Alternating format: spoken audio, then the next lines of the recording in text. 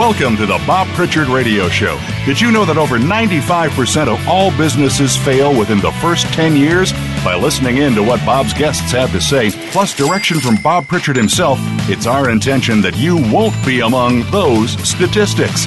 Now, here's your host, Bob Pritchard. Hello, world. Welcome to the 411th edition of the Bob Pritchard Radio Show. We're coming at you on Voice America Business Channel, broadcasting across the world in this our 9th year from our studio on Hollywood Boulevard in the Hollywood Hills in Los Angeles, California. This is the place where entertainment and technology intersect. Please take a minute tomorrow, no matter where in the world you are. You might be listening to this program, and remember the victims of 9/11, the 2,996 people, including 412 first responders that were killed, and the 6,000 plus who were injured, and the nearly 2,000 survivors who have subsequently been diagnosed with cancer. This atrocity 18 years ago, I think we all remember watching that incredible day unfold. Well, it claimed the lives of people from 90 countries, so it's not just an American atrocity, it's a global atrocity. And the increase in white supremacy in the US is absolutely appalling, and it seems to be condoned by the US government, but it's high time to dial down hate speech and racism, and every single one of us can do our bit, but we have to do it. We have to get off our asses and go out and actively work against hate speech and racism. Of course, no doubt you've also seen the tragic images coming out of the Bahamas after Hurricane Dorian.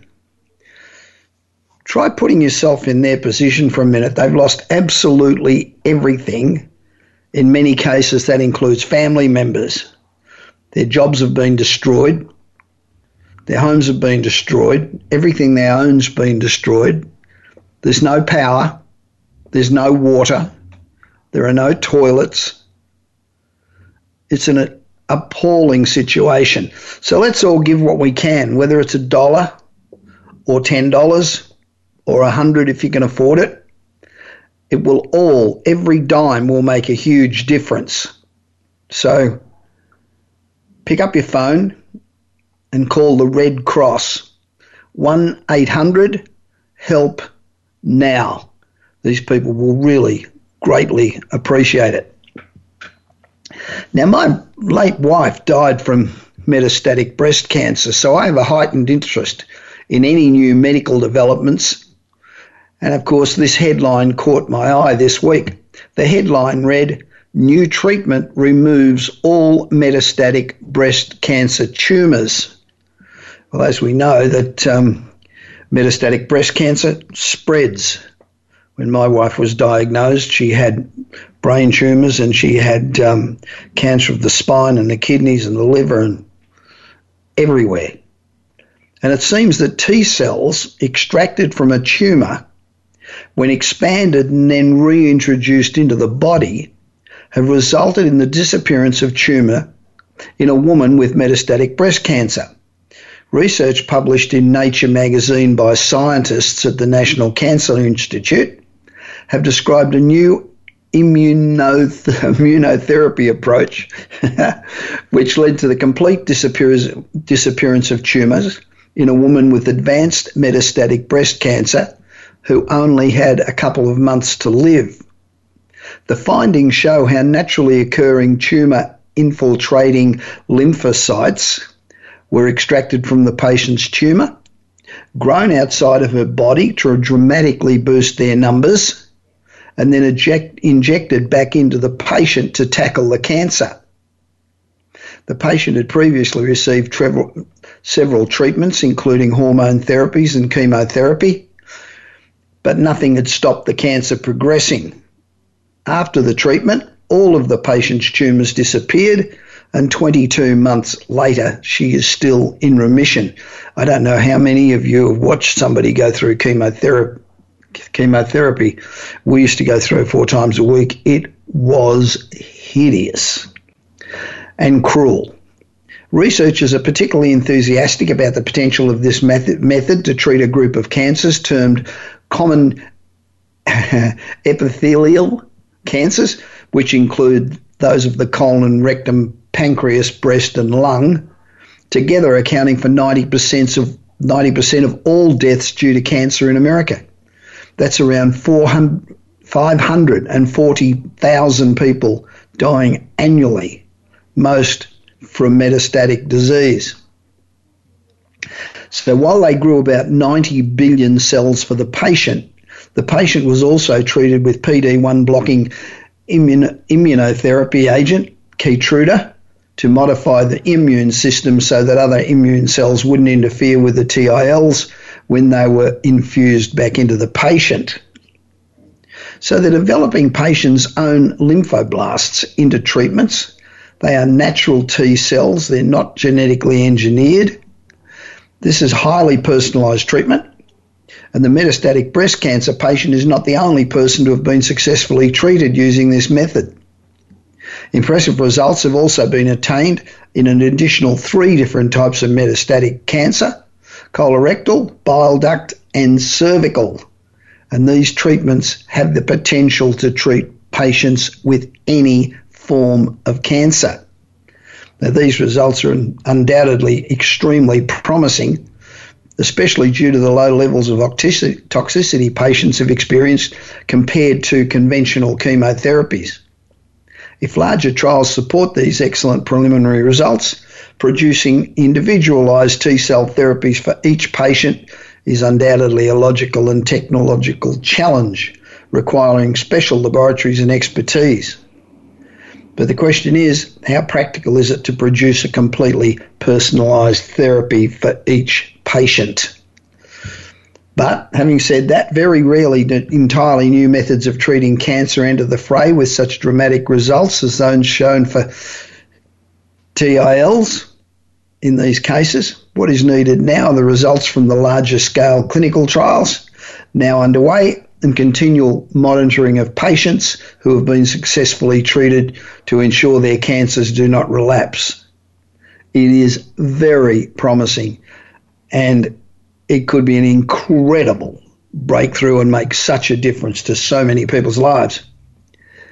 Do you get my daily 30-second read business newsletter? We've got about 1.7 million daily subscribers. It takes 30 seconds to a minute and a half to read every day, and we tackle a different subject, from advances in medicine to new apps to new technology to things like Hyperloop, autonomous cars, blockchain, cryptocurrency, etc.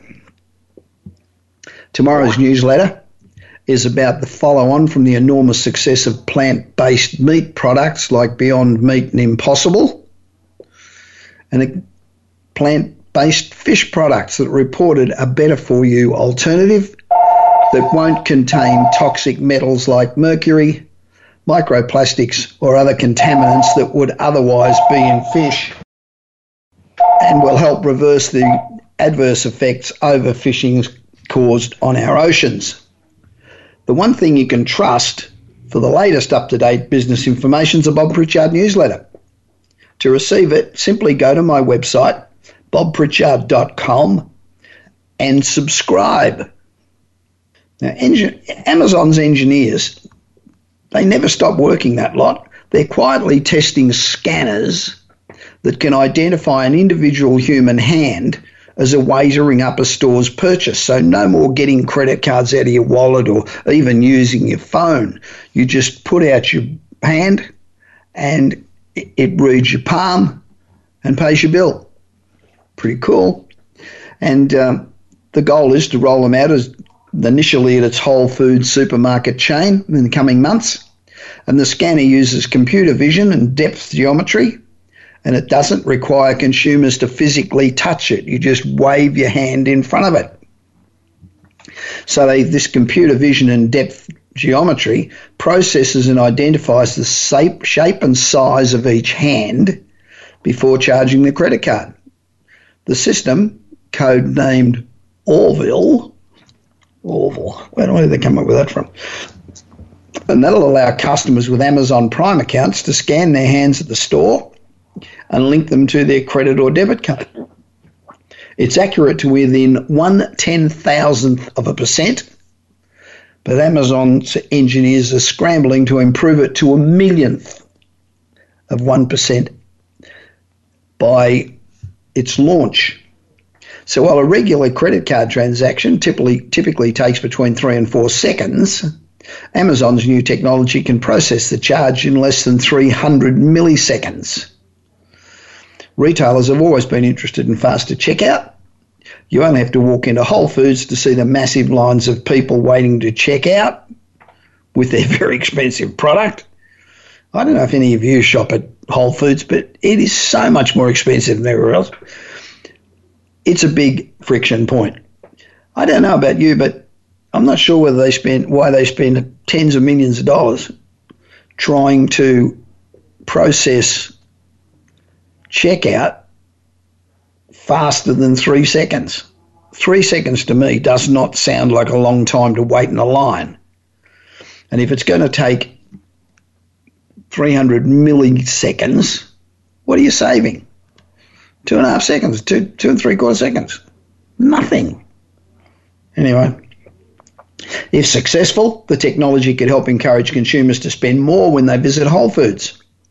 People tend to spend more when they don't have to touch something like money or even credit cards. It doesn't seem like you're spending anything.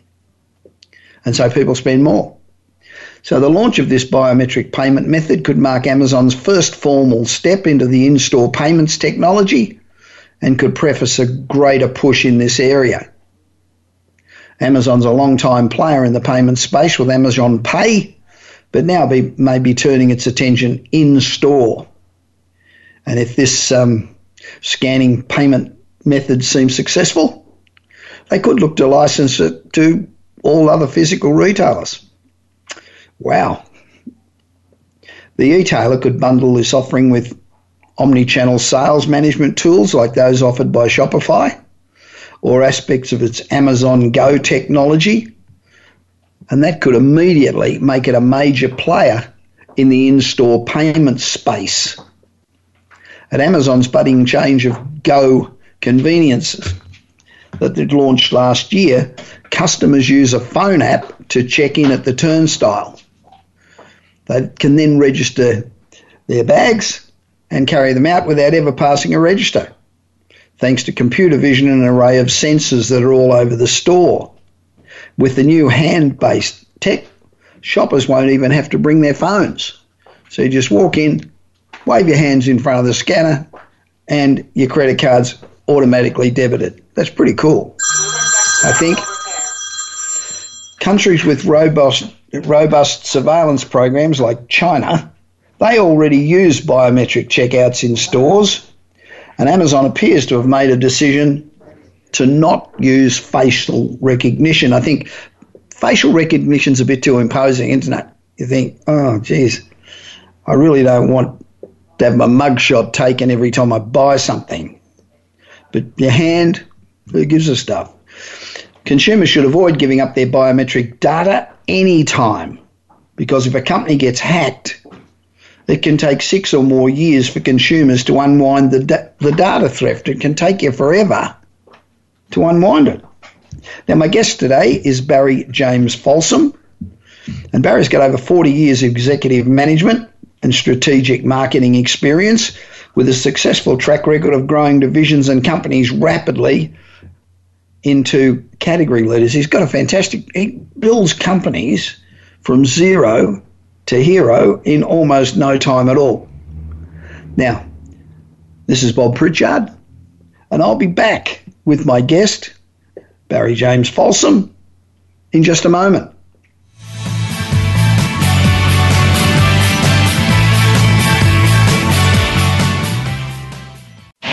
Do you want your business to achieve results you never thought possible? Bob Pritchard is recognized as the Business Leader's Advisor and has 30 years of experience as a straight-talking troubleshooter for Fortune 500 companies and SMEs across the world. Whether you need a checkup across all departments of your business or simply want to improve marketing, advertising, performance measurement, or some other area, Bob Pritchard will work his magic so you can blow away your competition. Bob Pritchard is also one of the most in-demand speakers in the world. Over 1,500 clients on 5 continents and countless standing ovations are a testament to how he changes the fortunes of business. Pick up Bob's new book, Kick-Ass Business and Marketing Secrets, at your nearest bookstore or visit Bob's website at www.bobpritchard.com. Remember, if you want to be successful, call Bob Pritchard now. Worldwide phone numbers and more information can be found at bobpritchard.com.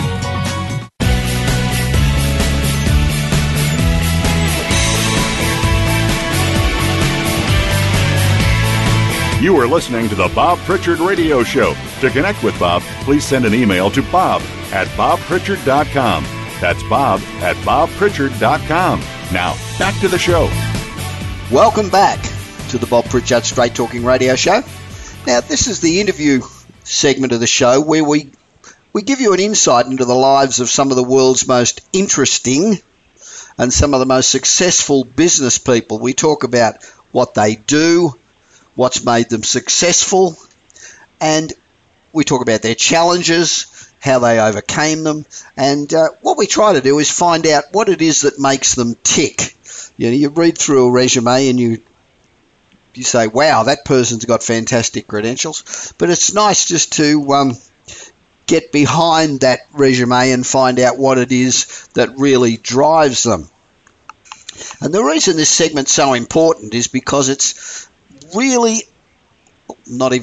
it's extremely difficult to create a successful business. You know, we know that the failure rate of businesses today is about 95%. So out of every 100 people who start a business, 95 of them don't succeed. So we need to get all the help that we can. And that's why I urge you constantly to go out, get mentors. And mentors are not people next door or your cousin or your friend. Mentors are people that have been out there, been successful, and know how the world works, because there's a big difference between sitting in a college or sitting in a little office and inventing things and then going out into the real world and see what happens and the pressures that are on you. So you need to take on board all the advice that you can get and then build on that. Now, Barry James Folsom has over 40 years, it's a long time, isn't it, 40 years, of executive management and strategic marketing experience, and he's got an unbelievable track record of growing divisions and companies rapidly into category leaders. People call him the Silicon Valley tech guru. His CV is incredible. So I'm only going to touch on a couple of his accomplishments in this intro. We'll talk about more when I'm talking with him. But Barry's played pivotal roles in the creation of 4 major market categories: PCs, workstations, internet data centers, and web conferencing. He's the chief enabler at Grow to $50 million, a strategic marketing growth consulting firm. I don't know why he doesn't hire me as a consultant. I must have a talk to him about that. Now, Barry was a strategic advisor to the CEO of Motorola's Home Mobility Solutions and served on the Corporate Marketing Council Microsoft Motorola Partnership Board, and was executive sponsor for strategic relationships with Sony, Google, Yahoo, Sling, Sony, ABC Pictures, ABC Disney, NBC, and you know, that's an incredible roster of companies. I mean, it's the who's who of companies, and Barry's been right in the middle of all of these. At Exodus Communications, he drove a singular focus on internet data centers, reducing the sales cycle by 50%, increasing sales close rate to 100%, and he grew sales 400% in 7 months. He was president of Spectrum Holobyte, an electronics entertainment company, which grew in 1 year from 13 million to 70 million. He was a Sun executive during his 4-year hypergrowth period, which took it from 100 million to 1.7 billion. So just to sum that little bit up, Barry James Folsom really knows how to build businesses and profits. And that's a skill that very few people have been able to master. And I'm proud to say that he's a good friend of mine. Hi, Barry. Welcome to the Bob Pritchard Radio Show. Well, thanks for having me on, Bob, and that was a great introduction. I really appreciate it. You're being heard all around the world today, so as you always are, be good. Good. Now, you started your career in the early PC days, dating back around 1980s or so, and you've been the CEO of public and private companies in Silicon Valley. How do you, and you talk about turning companies around using unfair advantages. What the hell are unfair advantages? I thought unfair advantages when you went and burnt down your competitor's factory. That is the old way of doing it, I guess. But fortunately, as you indicated, mentoring is a key aspect of helping young entrepreneurs grow, and I was very fortunate that I had some mentors along my path. They included John Doerr, Vinod Khosla, John Scully, Yep. and Regis McKenna. And I was very fortunate when I was CEO of Radius to have Regis on my board. He also was a mentor to another CEO of a company in Silicon Valley, Apple. And Steve and I both learned from Regis about the strategic advantage of marketing and how important it is in creating those unfair advantages. Part of that, of course, is creating your brand value proposition. And as we'll discuss in a little bit here, most young entrepreneurs keep trying to add features or capabilities to a product, and they think they'll increase sales and that stuff. Yeah. And what I learned a long time ago, and it's counterintuitive, that by focusing on building the best product, you will not win market share and you will not achieve the maximum cash flow in your market segment. I agree. Couldn't agree more. You've got to have a great product, not the best product, a great product, and marketing, which is not valued by most young entrepreneurs, is the determinant that determines whether you gain market share and, more importantly, cash flow share in the marketplace. Yeah, that's true. I think it's important to point out here, I speak on similar things to you. I think what's important is that I emphasize when I present that brand awareness means nothing. It's the equity you have in your brand. You just called it brand whatever it is, but the equity that you have in your brand is what's important. I mean, millions of people heard of Kodak, millions of people have heard of Saab, 99.9% awareness for both of them, and they're both broke. So just because somebody knows who you are doesn't mean that you're going to penetrate. Yeah, and that's why I call it, as part of my playbook, one of the 4 pillars of that playbook, I call it Big M marketing. Right. Where the M stands for gaining margin dollars. Most people mistakenly think that marketing is PR and advertising and a little bit into social media, but it's really about the customer journey. Yep. And if you don't start understanding your customer journey and who is the target persona you're focusing on, and going into the detail, how is your service or product helping them achieve a goal they have, and measuring in your key and only KPI, are your target personas achieving their goals? Right. And it's not about them necessarily using your product or service. That's not customer success. Customer success is they got a bonus and they got a raise in a B2B sense. Yep.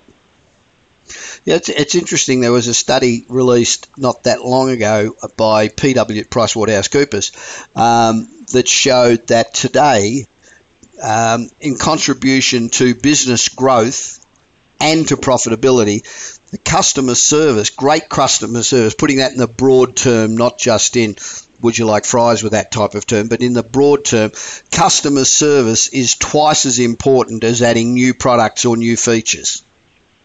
Yeah, absolutely. And I'm going to change your vocabulary slightly there. And it's the customer journey, not just the customer support and service. Yeah. It's the customer journey, and have you mapped out and change your point of view to be customer-centric?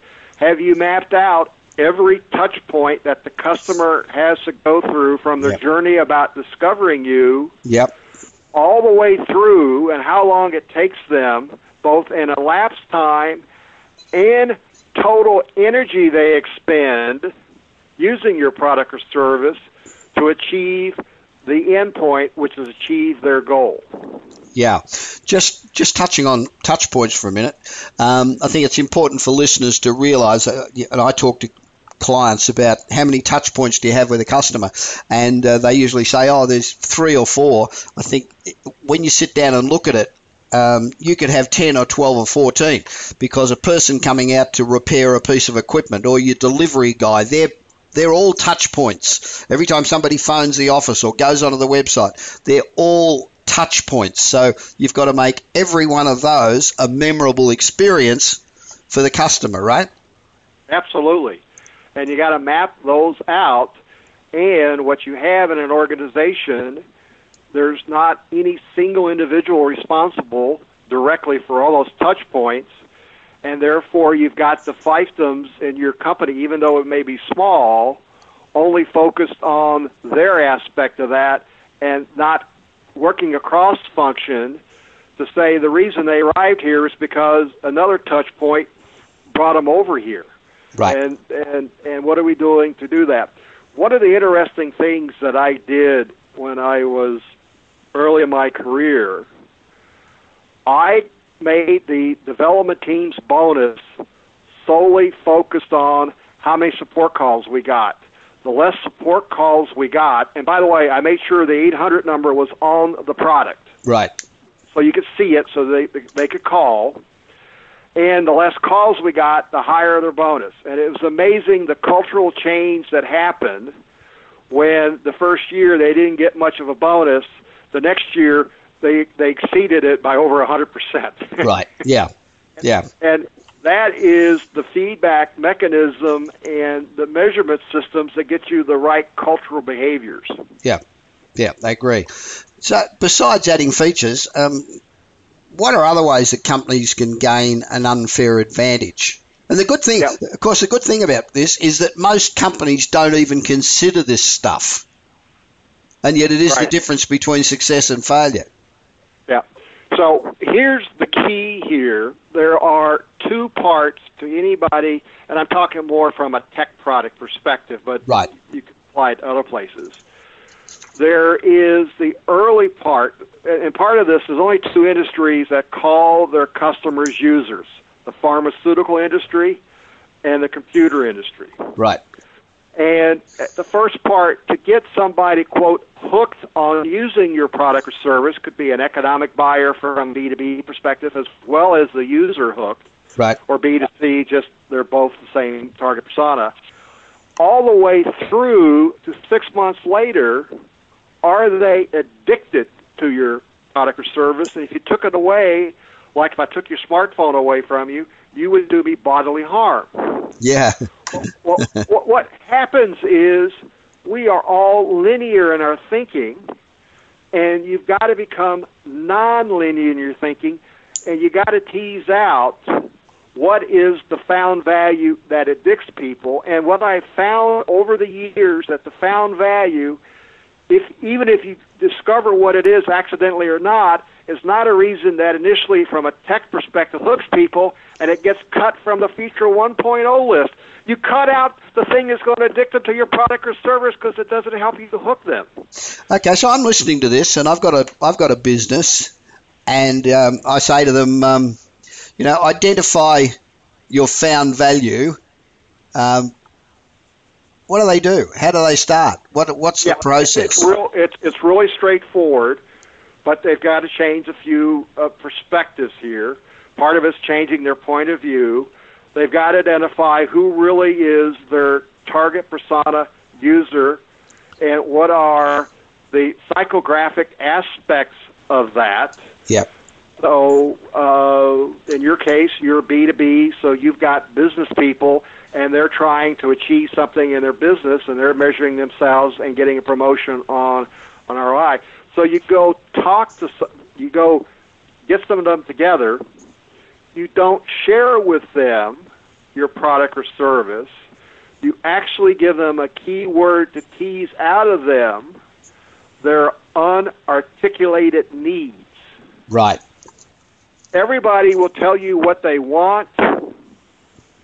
Most people will not tell you what they need because they're not conscious of it. So you sit there for an hour to a 90-minute session, and you coax out of them the insight to what their need is. So I'll give you a quick example that we did at Motorola in the IoT segment back when I was in there 2004, 2005. We looked at from a home security perspective, and you think about, we add these features that if your home gets robbed and the TV gets taken, that the feature we add is that the TV is replaced by Best Buy and delivered, and you get a check for the broken window that's being repaired, and all that's there before you even get home. That's the feature we're putting in home security. Right. Well, we did a co-creation group. Rather than sharing those features, we teased out of them what they wanted, and here's what we discovered. That the mothers who are professional women who aren't at home when the kids come home, those kids are called latchkey kids. Yep. Right? And no mother brags that she has a latchkey kid, but what she wants the kid to know is whether the house is safe to enter or not. Yep.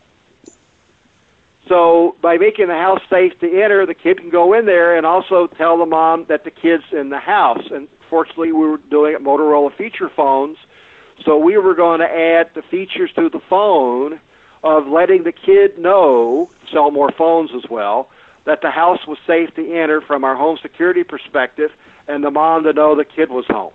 Right. Rather than getting a TV set delivered. Yeah. Yeah, I understand. And let me tell you, that found value, if you took that away from that professional woman, that mother, she would do you bodily harm. Okay. Now, so if I've got a company and I've identified 4 separate target markets and I have 4 different, presumably, channels to reach those people. So am I looking for different unfair advantages in each of those segments? Let me yes and no. The first question I'll ask is, what size company are you? And if you are a Fortune 50 company like Motorola with those 4 things you want to go after, I'm going to give you one answer. But more than likely, you are a small, young company with anywhere from 1 to 25 employees. Yep. And this is counterintuitive, but you want to let go of 3 of those market segments and only focus on 1 and go after a sub-segment initially. And the reason is, even you think about a Fortune 50 company like Motorola was with over 100,000 people, if they're even 5% effective, they have 10 times more person hours per week than you do with 25 people. Yep. It's not your network, it's not your capabilities, it's not your experience, it's not your skills, it's that you don't have enough person hours during the week to go after 4. And since you don't have enough hours, you never go deep in any of those. I'll give you a quick example of a company I helped out. They were in the disaster recovery area. They backed up all the PCs and servers and business. I took a quick look at their sales, and 54% of their sales was in legal. The next biggest segment was 9%, and that was finance. Right. So it was clear for legal. So I got them to focus only on legal, and since we only focus on legal, I spent an hour as the marketing head, and I found a list of the budget dollars for all legal IT people, prioritized. Yep. So I knew how to change our messaging to gain the unfair advantage of shifting dollars that were the higher priority list to be spent by IT and shift those dollars to be spent on our product. And those were our meta competitors. So we started closing sales because I changed all the messaging. We didn't change the product. Yep. I just changed how we message, and I stole from the legal industry their term that what we delivered was business continuity. Right. Is that environment changing with all the technological assistance or tools that you can get now that can very effectively track all your marketing channels, your marketing messages, all of those things can be instantly tracked and worked on? Or does it say in the old days, even 5 years ago, you couldn't target perhaps more than one target segment? But has that changed now with all the technology that gives you instant dashboard feedback? Yeah, no, it doesn't. And let me tell you why. Because if you're going after 4, you have not changed your point of view to be customer-centric, so you're touting it in your language and the way you speak, not in the language of the business people, if you're a B2B, yep, or if you're a consumer, in their language. So you've got to actually translate. If you're going after 4 segments, you've got to translate into 4 different business or consumer languages depending on those 4 markets, right? Yep. And so I tell you, you've got to translate. You say, I don't have time to do that. Exactly. You're small. You don't have enough person hours. But if you focus on one, you can change every message on your website into the language because you listen to your target persona and how they speak and what vocabulary words they use. And remember, from a B2B perspective, you are educating the person who is your champion to overcome the naysayers in the company. Yeah. And if you burden them with translating your speak into their speak, they give up. Because if your competitor has the unfair advantage of putting their website into their speak, then they'll just represent that company and land the business for them. There's another way you gain unfair advantage. So I'll give you one last part about the data. So for this company, it was disaster recovery. My tagline was, recover fast, rest easy. Good one. Nice. And after I left, they changed it to recover fast, recover fully. Yeah. But they did the data on the messaging. Yep. And then they switched it back. Yeah, I can believe it. Because, you've got to develop a rapport with the customer, and the only way you do that is by giving them what they want, not what you want to achieve. Let me hit you on your vocabulary, and I'm going to do 2 things here. It's not what they want. You got to hit them with what they need, so that you get them addicted, and you got to tease out that need. And I keep trying to change words on you, and I'm going to give you one more example that's very important for your audience here. Many of them are familiar, not all of them, many of them are familiar with the terms product market fit, yep, and MVP. Don't share this with anybody else. Keep this to yourself. But if you change these 2 phrases to something else, it will make all the difference in the world to your chance of success, and it gives you an unfair advantage. It's market, product, fit. Market becomes before product. Yep. MVP stands for minimum viable product. Yes. How arrogant the development team is that they are determinants of whether the product is viable and therefore can be shipped. Change those words to minimum valuable product. Right. MVP is minimum valuable product. Who determines whether it's valuable? Your target persona. Sure. It's a huge cultural change. Are you letting development determine what is your offering, or are you letting your target persona and you're delivering the minimum valuable product? Right. Now, if you are delivering the minimum valuable product versus the competitor delivering the minimum viable product, you have an unfair advantage. I agree. So now I'm sitting out there listening to this, and I think, okay, so I've got to really understand my target market. I know who they are. What do I need to really know about them? What are the most important things I need to know about my target market? Yeah. If you're B2B, you have the economic buyer, and then you have the users. If you're B2C, unless you're selling men's shoes, your target market is women, because 80% of all consumer purchases in the United States is determined directly or indirectly by women. Yeah. Okay? Not men, women. It is in our house. Yes. So what you've got to do, you've got to go, so the business case, you've got 2 sets, consumer case 1 set. You need to go listen to a minimum of 7 of them across the country, and ideally a total of 33, and you can put them in group sessions to do this where you have 5 of them or 7 of them at one time, Yep. teasing out of them and listening to them. And then out of that set, you create your own target persona advisory board, have 5 or 6 of them, that you meet with on a monthly basis and keep updating them and listening to them. Right. And remember, you are not, with these sessions, talking. Your lips are sealed. You're not allowed to talk. You're only allowed to listen and ask questions. And I'll give you the last key. When you're listening session, someone will say something you relate to and it reinforces what you think. Pause. Ask the first why, because when you ask a why, you get the rationale and the knowledge Sure. behind that. Yeah. Here's the trick. After you get that answer, ask the second why. And that's when the gems come out. Right.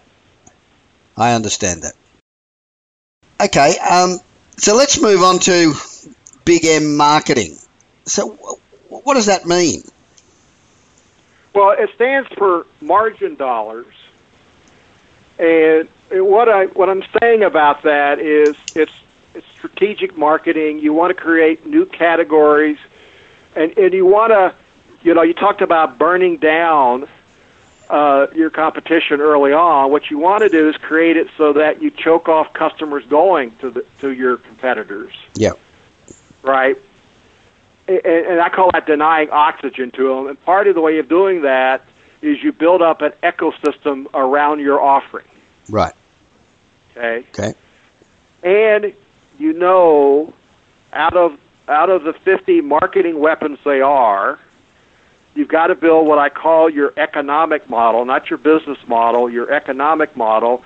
Do the sensitivity analysis. It's based on how much cash flow you create with all the assumptions you have, and determine which are the 2 or 3 key variables that make the most difference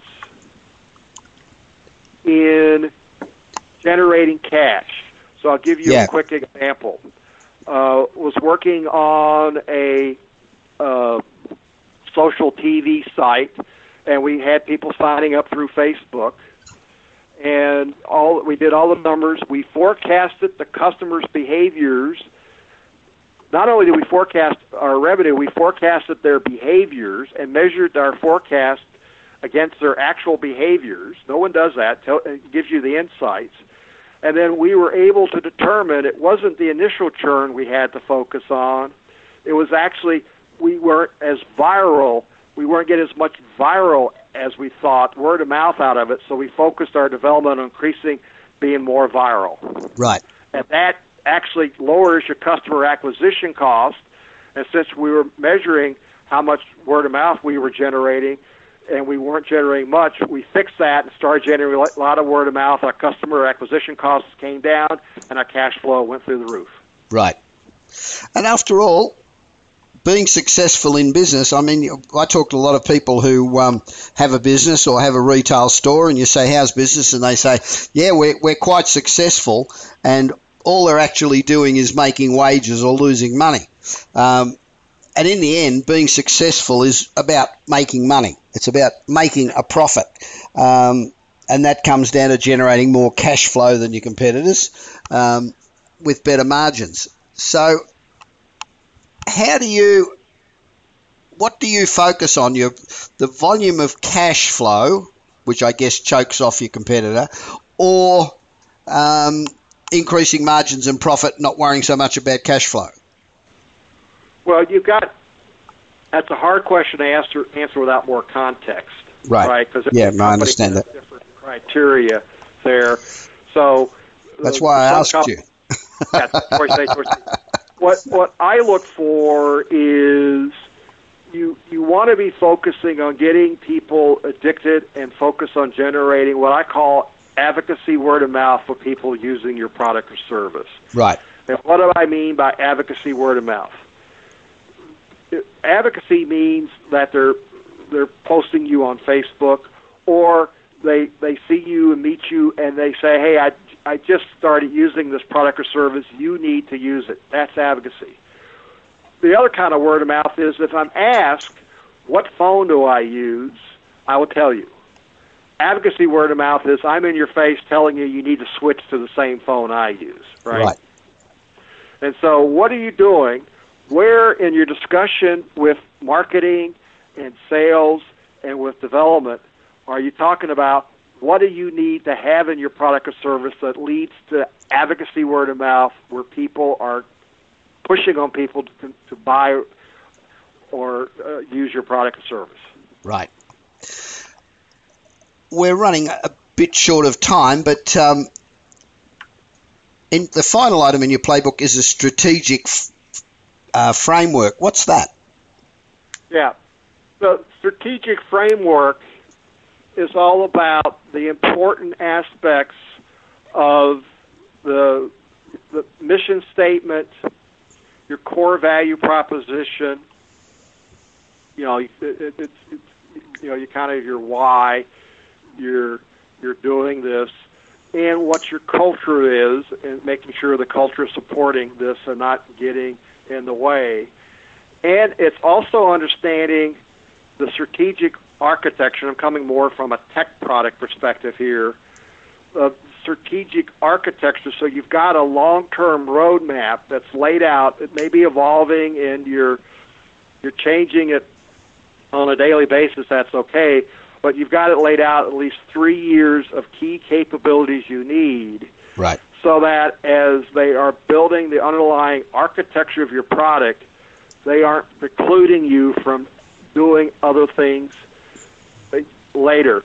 And a short version of the story, I worked as CEO of a place where the founders came out of Xerox PARC, had never built a program, much less a product. They didn't know about internationalization. Yep. And it costs you nothing when you do internationalization. Translation costs you money, but they didn't structure it as internationalizable. So it was $1 million bill to go back and redo all the code architecturally to make it internationally, which would have been free if they knew at that time. Right. So I can't tell you how many tech startups have had to rewrite their products because they didn't get the strategic framework right of their architecture. And you go to the end and work your way backwards. Again, it's another nonlinear technique. So part of what I do is help them do a little dive on their architecture to make sure that they're not shortchanging themselves, that it allows them as the trunk to allow them to add branches as they build out. Okay, so I'm sitting out there and I'm listening to this and I'm thinking, this Barry James, he's a pretty smart guy. How do I get in touch with you? It's real simple. There's two ways. Its email is barryjames at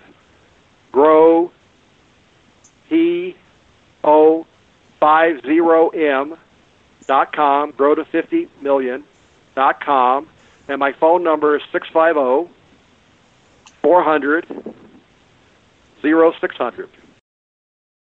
I don't know why we're not working together. I'm sitting here thinking, why aren't I working with this guy? Barry James Folsom, thank you very much for speaking with me on the Bob Pritchard Radio Show. Now, if you go to Google and look up Barry James Folsom, there are a plethora of articles and stories about Barry James, so have a look. It'll be well worth your while. I'll be back with more of the Bob Pritchard Radio Show on Voice America Business after this short break.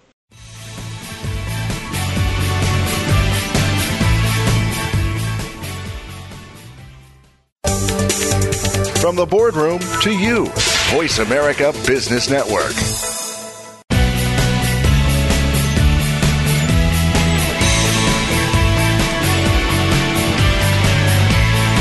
You are listening to the Bob Pritchard Radio Show. To connect with Bob, please send an email to bob@bobpritchard.com. That's bob@bobpritchard.com. Now, back to the show. Welcome back to the 411th Bob Pritchard Straight Talking Absolutely No Bullshit Business Radio Show on Voice America Business, being broadcast today from Hollywood Boulevard in the entertainment and technology capital of the world, Los Angeles, California. For those of you who aren't in either Los Angeles or Phoenix, where our radio network's located, it is bloody hot. Really hot. We've had a couple of weeks of absolutely boiling hot weather. So if you're relaxing in a nice, comfortable 70 or 80 degrees, enjoy it for us. Now, Under Armour was a very popular sportswear. Shares fell 15% last week following an announcement of poor second quarter earnings. And they also announced that they expect sales to decline in North America throughout 2019. So while Nike and Adidas are posting positive sales growth numbers year after year after year after year, Under Armour has spluttered. I quite like Under Armour stuff, but Under Armour wasn't always the trouble-stricken brand that it's become today. It once was poised to overtake the sportswear market from its rise to a once $15 billion athletic apparel empire and its eventual slow decline. I want to give you the complete story of Under Armour so far. Kevin Plank, a team captain on the University of Maryland football team, wanted to design athletic wear that could withstand sweat and intense activity.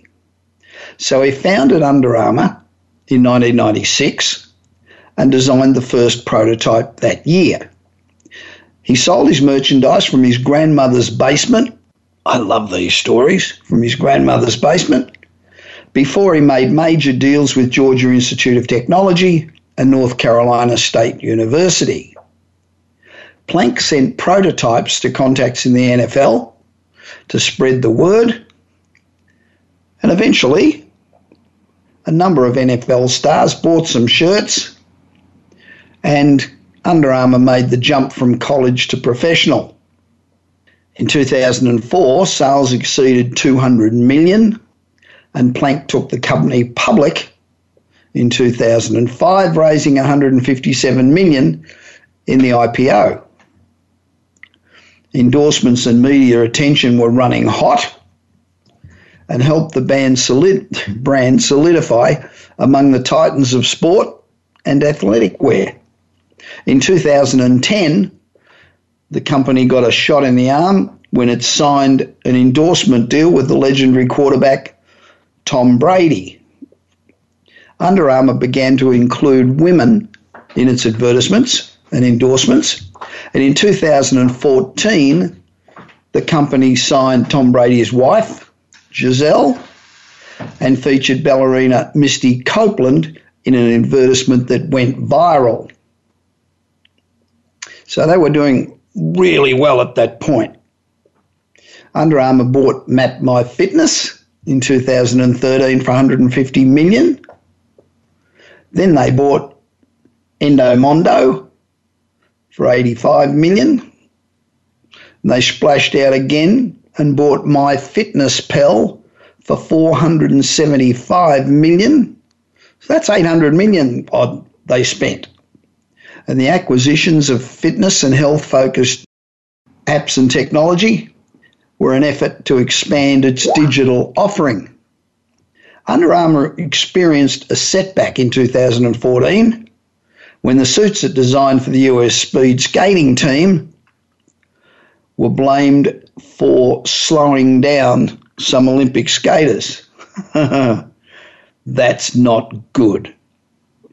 So the US speed skating team was slowed down. I meant to check how well they did that year, but I didn't. The same year, Under Armour became the second best-selling sportswear brand in the US. They snuck past Adidas, but they were still a long way behind Nike. In 2016, Under Armour introduced its first smart shoe with a built-in sensor which stored and tracked data. So your shoe actually became a little computer. It also announced that it would become the official supplier of uniforms for Major League Baseball. So big step up. Official supplier of uniforms to Major League Baseball. Now they're in the big league. In 2017, the company introduced sleepwear to help speed up the body's recovery process. That's pretty cool. It was a turning point for Under Armour. The company's stock fell more than 40%. It reported its first quarterly loss ever, and 5 top executives left the company. So 2017 was not a good year. In addition, Plank also upset many customers when he praised President Trump, calling him a real asset for the company. That sent sales south. In 2018, athletes at UCLA refused to wear Under Armour's shoes, complaining that the bottoms were falling off, which is also not good. And that was a deal worth $280 million with UCLA. Ouch. So Under Armour had $1.3 billion in leftover merchandise, shrinking popularity among teens, and a scandal involving executives going to strip clubs as a company expense. So Under Armour got hit from every side, and then they announced a number of layoffs. In 2019, Under Armour backed out of its agreement with Major League Baseball to supply uniforms. Uncertainty quickly returned, both sales and shares fell, and in September, Under Armour announced a new North American president. Never a good sign. Now remember, if you're not living on the edge, you're taking up way too much space. Get out of the road. Let somebody who wants to succeed get past you. It's easier and it's more rewarding to do the impossible than it is to do the ordinary. If you're always trying to be normal, you'll always be boring. You'll never know how amazing you can be by pushing the envelope. Bite off more than you can chew. Chew like hell. It's amazing what you can succeed. In the meanwhile, have a great week.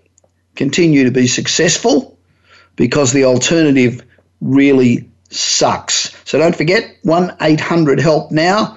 Give whatever you can to help the people of the Bahamas. This is Bob Pritchard broadcasting today from my wonderful hometown of Los Angeles, where technology meets entertainment.